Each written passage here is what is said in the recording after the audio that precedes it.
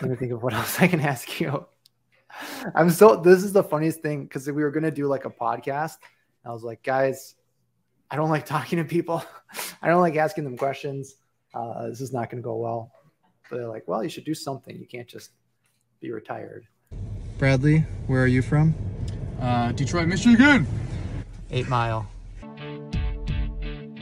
Look, if you have one shot, the opportunity to seize everything that you ever wanted, moment would you capture it or just let it slip?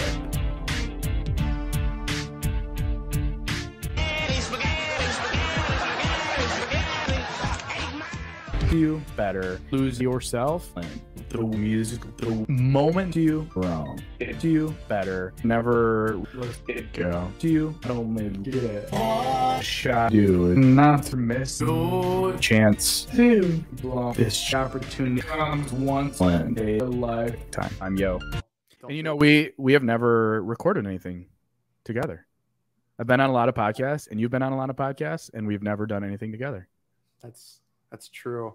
Maybe move the mic away from not right in front of your face. Like, yeah. Hold on, let me change the angle. Or you can try and move the mic a little lower.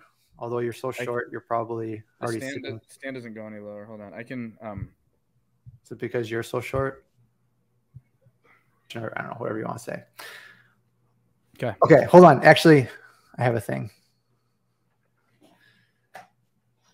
All right. That looks introduction. Okay. Welcome, Brad.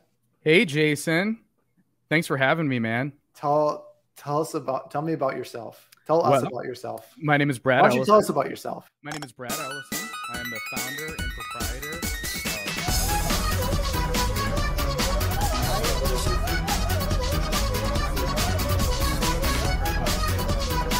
What do you think is the hardest thing for people to launch a company like we did? Well, maybe that's a bad question because there's not a lot of people that launch like we did. You could kind of call yourself a corporate refugee. We're in a corporation. You had a plan. That plan fell through. Wanted to use your relevant experience to be your own boss. That's kind of like the origin story of a lot of the franchisors. Yeah, but while they might be starting a company from scratch, they already have all the branding. They have the strategy. They have the marketing. They have support resources. Hypothetically, isn't that what they're buying?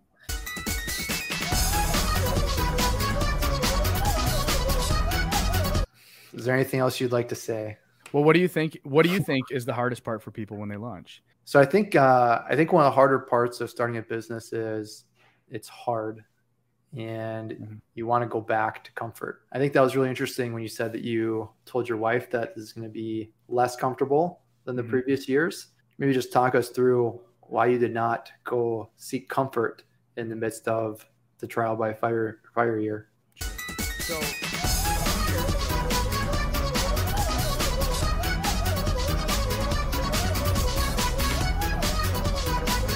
CrossFit. Are you familiar? I've heard. Okay. Very cool. Way to go. I had to do it, right? And a lot of that was being exposed to you and you and you. I thought the company that I was working for was like the biggest, baddest painting company in America. No one could have been doing more than $3 million a year. And then my eyes were open to all these people that were doing what we were doing, but much better at a much larger scale, doing things differently and more intelligently. The opportunities that were on the horizon, and then simply just making the decision to do it. So I don't know. I think we can all do things for a short term. We can all run 100 miles. All we got to do is suck it up and do it. Isn't that true? Just one step at a time. That's it's right. Easy. That's right. It's not even running. A lot of it is like power hiking. Yeah. Well, I saw your pic. I mean, there was at least 8 other people that day that were faster than me. Did you know that you could go through that? Yeah. So, I mean, I know you know a little bit about my personal backstory. Sure. And one of the things that I think I'm a really good example of is absolute total failure and bouncing back. And I've done that multiple times in my life. I can lose everything and still have a lot. And especially with my current situation with a wife that I not only love, but I actually like. There's miracles being released in the room, online in your room. An awesome house and this great community of friends. Okay, enough. Well, you know what? Your life is great. We're very proud of you. And that's not to say, and I don't want to paint it that my life is perfect because we all have issues, and Rachel and I have issues, and the business has issues, and my kids are little buttholes sometimes. Sometimes she puts the cookies at the top of the cupboard and you have to step stool.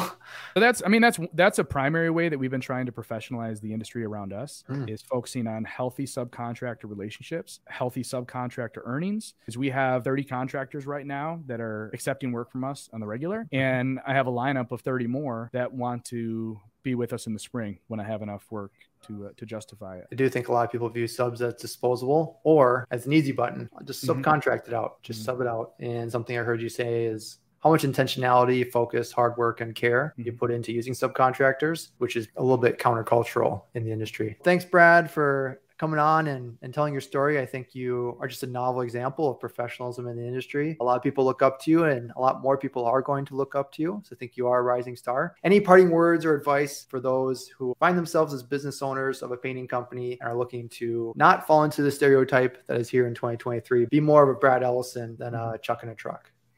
Well, before I give that parting advice, I would like to say,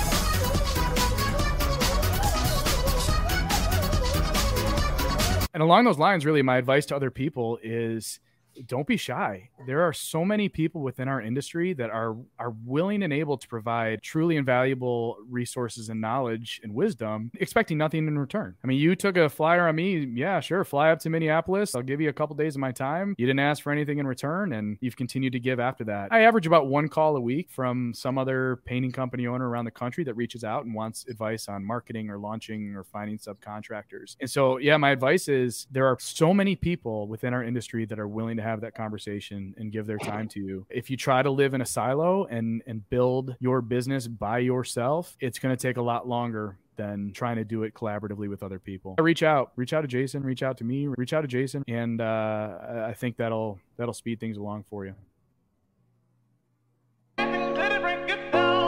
I'm too sexy for my shirt, so sexy it hurts.